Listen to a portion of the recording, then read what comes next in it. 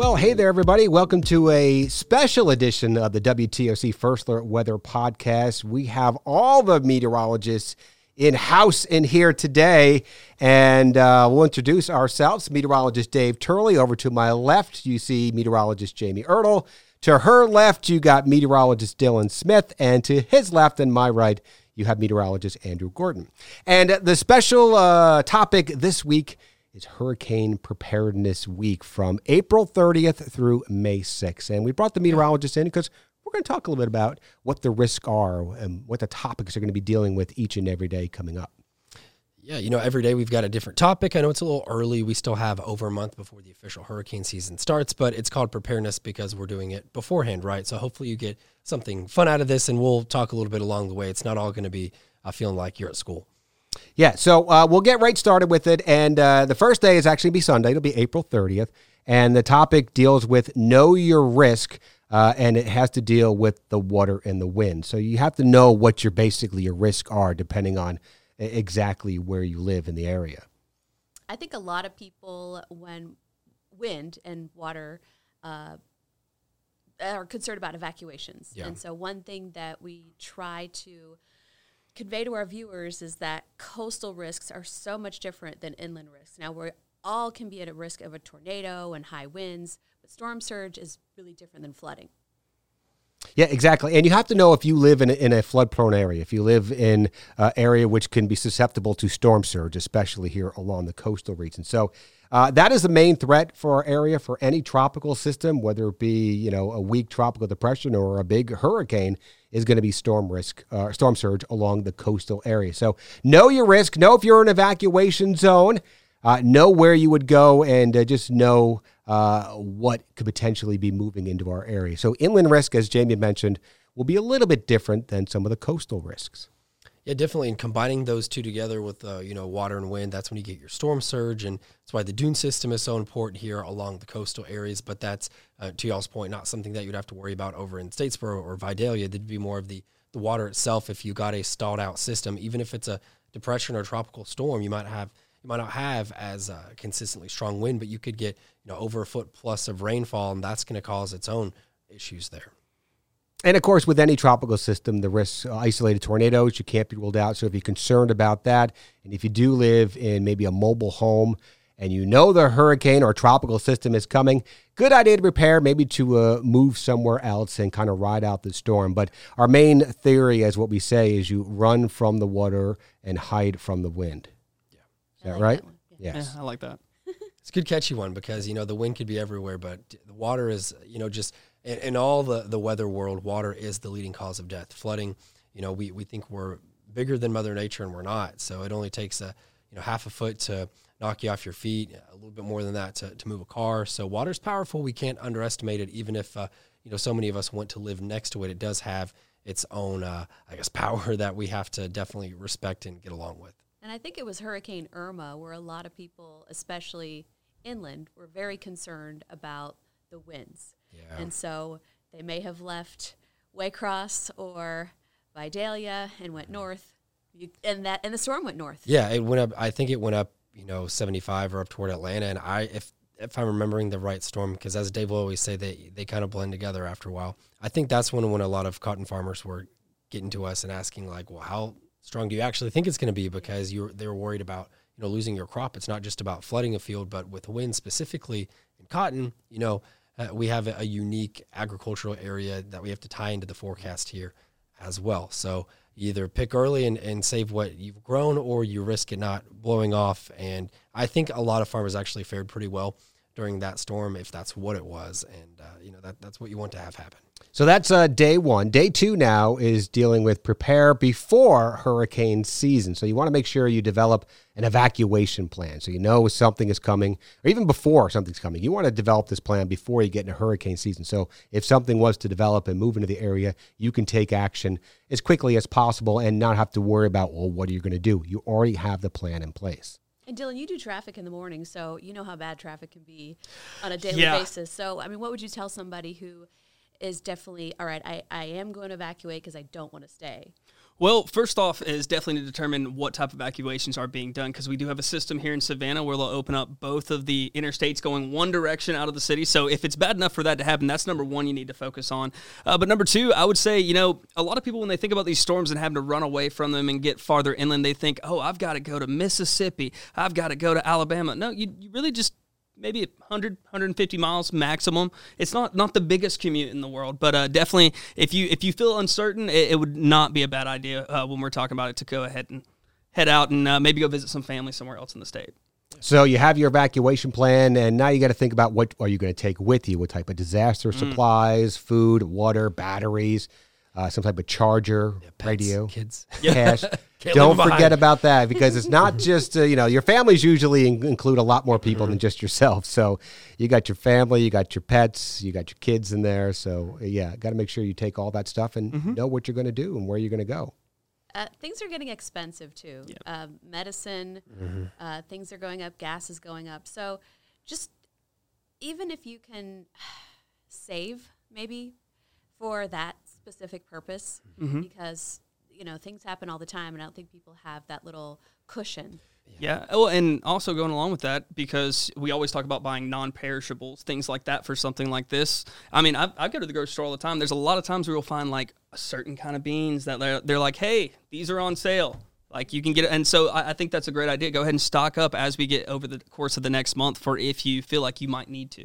And definitely check that old kit, because I've gone into the closet before, and tuna does expire. Did you know that? Oh, see, I would not. It takes a while, doesn't it? Be on the receiving end of that one. Yeah. So. Besides the food and all that stuff, make sure you have the proper insurance. It takes 30 days for that insurance to kick in if you do get insurance. So make sure that's taken care of before the start of the season.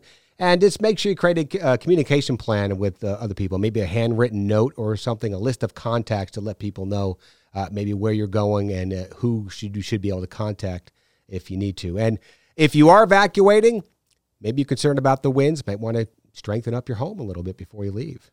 Yeah, definitely. That's always a good idea. Or as we've seen with some severe weather as of late, if you've got weakened trees that can fall down, just take a walk around your house.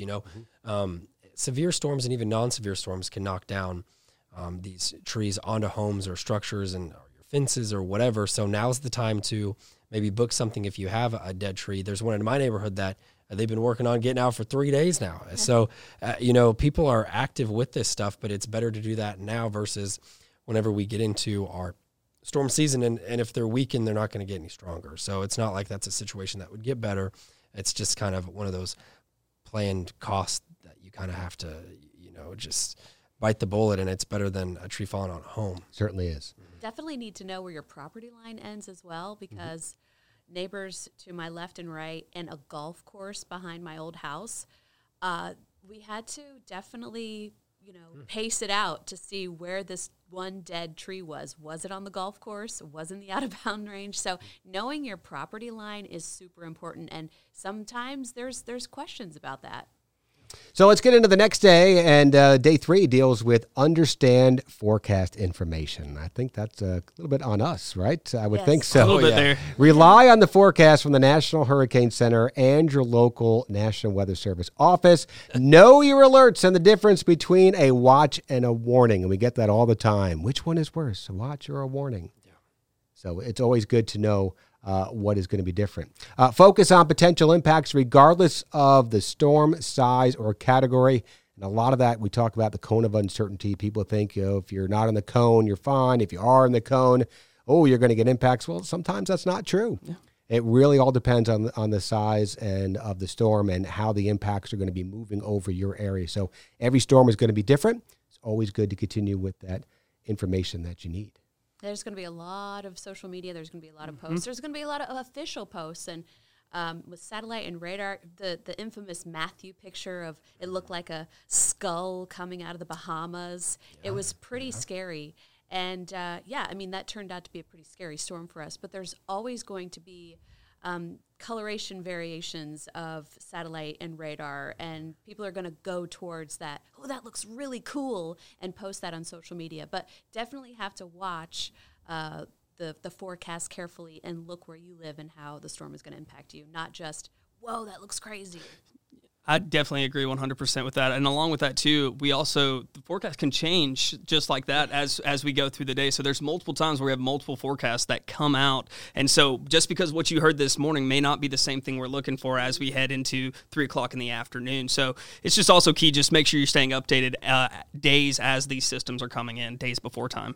Yeah, there's just so much noise out there on social media, and if you just think about it, like you're scrolling, what do you stop on? It's what catches your eye. It's the bright colors, it's the infrared satellite, but, from space, a storm looks like it's white with the blue ocean behind it. Like that there shows you, colors and this and that, and that's for us to digest and then communicate you guys to, know what's going to happen and what that means for potential impacts. But just be careful where you get your information. I'm not saying that there aren't smart people at all out there that love the weather and post things, because there are so many talented people out there. But, we're here day in, day out to gain your trust, so that whenever, we need to be in a foxhole with you guys, that we're here for you guys too. So wherever you get your trusted information from, that's where I just would recommend it. It's good information there. Let's get into day 4 right now, and it deals with get moving when a storm threatens. You want to make sure you protect your home, cover your windows, secure the doors, and any loose items. And, it's always good to determine your sheltering options. We talked about the pets before. Yes. If you go out, not every hotel is going to be pet friendly. So you want to make sure you have options for your pets, and have a ready your go bag. Your medical supplies, your chargers, fill up and charge your vehicle to make sure that everything is ready, because there could be some traffic, Even though we have that contraflow traffic now, you never know what kind of traffic is going to be with you as you're trying to evacuate. You never want to be in that situation where you run out of gas or run out of supplies. I run out of gas all the time, let alone being in a hurricane situation. I just always forget. And, we're running and gunning every day. And so I definitely think, especially the peak of hurricane season for us, which is usually, late August, September, that's when you really need to think every week, making sure your tank is topped off. Yeah, and something you can do now that's pretty simple. I know that wood is expensive. It's come down a little bit, all those memes that were, in the past year or so. But this is when you could at least make measurements for, windows or anything you would want to board up. If you do own a home, or if you live in a rental property, whether it's an apartment or some sort of other structure, this is when you find out, okay, well, what is their plan for me? Because I've rented in the past, and it's like, I don't know what, my property managers are going to do for us. They might not do anything. So that's something that you need to be able to take care of yourself as well, not the week of a storm approaching.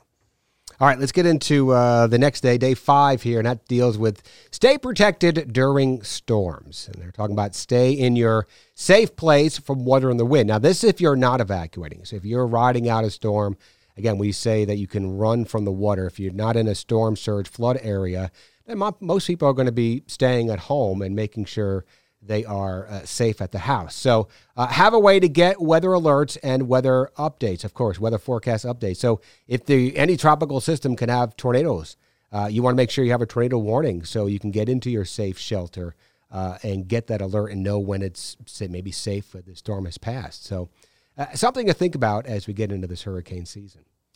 All of us are going to be here, and you guys can tell me, what is this building rated for hurricane-wise? 2. Yeah, so we're pretty far inland here compared to the coast, 20-ish miles at least. So, yeah, storm surge is not a concern for us, but wind-wise, if we had then a Cat 3 or above come in here, we would have to, figure out what we're going to do. We have contingency plans, but, even we have to make our own plans, and we're staying here. No matter how bad it is, pretty much we're at least going to stay here for the beginning. So if we have to make plans, I feel like that's a pretty fair game for everybody. Should at least have an idea of, where your shelter spot's going to be. I think ours is rated for Cat 2 because of the tower out back, I think. I think that because if that goes, it could go in the building. So and that happened in, what was it, Lake Charles? Yes. Mm-hmm. Yeah, in Louisiana. That fell on there, and it went right into the studio. Mm-hmm. Yeah, we don't want that to happen. So keep in mind that impacts can be left far from the coast, of course, with that tornadoes and some wind damage. And listen to local officials and avoid travel unless ordered to evacuate. So usually you're going to have evacuation orders before that storm hits. So you probably shouldn't be on the road if the storm is impacting your area already. And, it's a hard lesson, a sad story, but 2 of the deaths, or at least one of the deaths in Bullitt County from Hurricane Matthew, was a tree falling on a car. That person was driving in the county and was killed by a tree. And you just don't know. And in another storm that we covered, I can't remember which, it may have been the next year, maybe Irma, but there was lots of debris in the roadway, and a police car was impacted by debris in the roadway. So nobody's safe, especially when it comes to trees falling in the roadway. So once again, if you don't have to be out, don't do it. Yeah, and staying real quick on the protected during the storm thing, it's important too to know your risks if you are going to stay. I've been in a few different storms, hunkered down with emergency managers or whatever, and they just make the call like, we cannot get out and answer 911 calls right now. So you have to be prepared for your own emergencies. If it starts getting worse at your home than what you were expecting, like how are you going to be able to take care of yourself? Because 911 might be able to talk you through what they advise, but at a certain point, fire trucks are big. They can't get out. Or if there's a gas leak or if there's debris in the roads, like there's only so much you can do. And that's a risk that you take. If there is, say, a mandatory evacuation somewhere, there's got to be a line that's drawn to protect everyone. All right, let's go on to day 6, I believe this is. This is use caution after storms. And a lot of stuff could happen after the storm. And one of the big things, which is, people make memes about it sometimes, but, gators and snakes, you get the flooded area, you don't know what's in those waters. It could be lurking. He's not that far away. Exactly. And, of course, you could have down power lines, too. That could, electrocution. So Bad little equation there. Yeah, and going along with that as well, one of the things that I worked at Melda in Houston whenever it came through, and we had a lot of problems with people's cars. So if you have any flooding there, one thing to let anybody know, if your car does flood during a hurricane, do not start it right after, because there's probably a ton of water logged inside the engine that you're going to have to deal with some stuff with. So, yeah, it's one of those situations where you're just definitely going to proceed with caution, without a doubt. And it might take a while if you evacuated for you be able to come back into the area.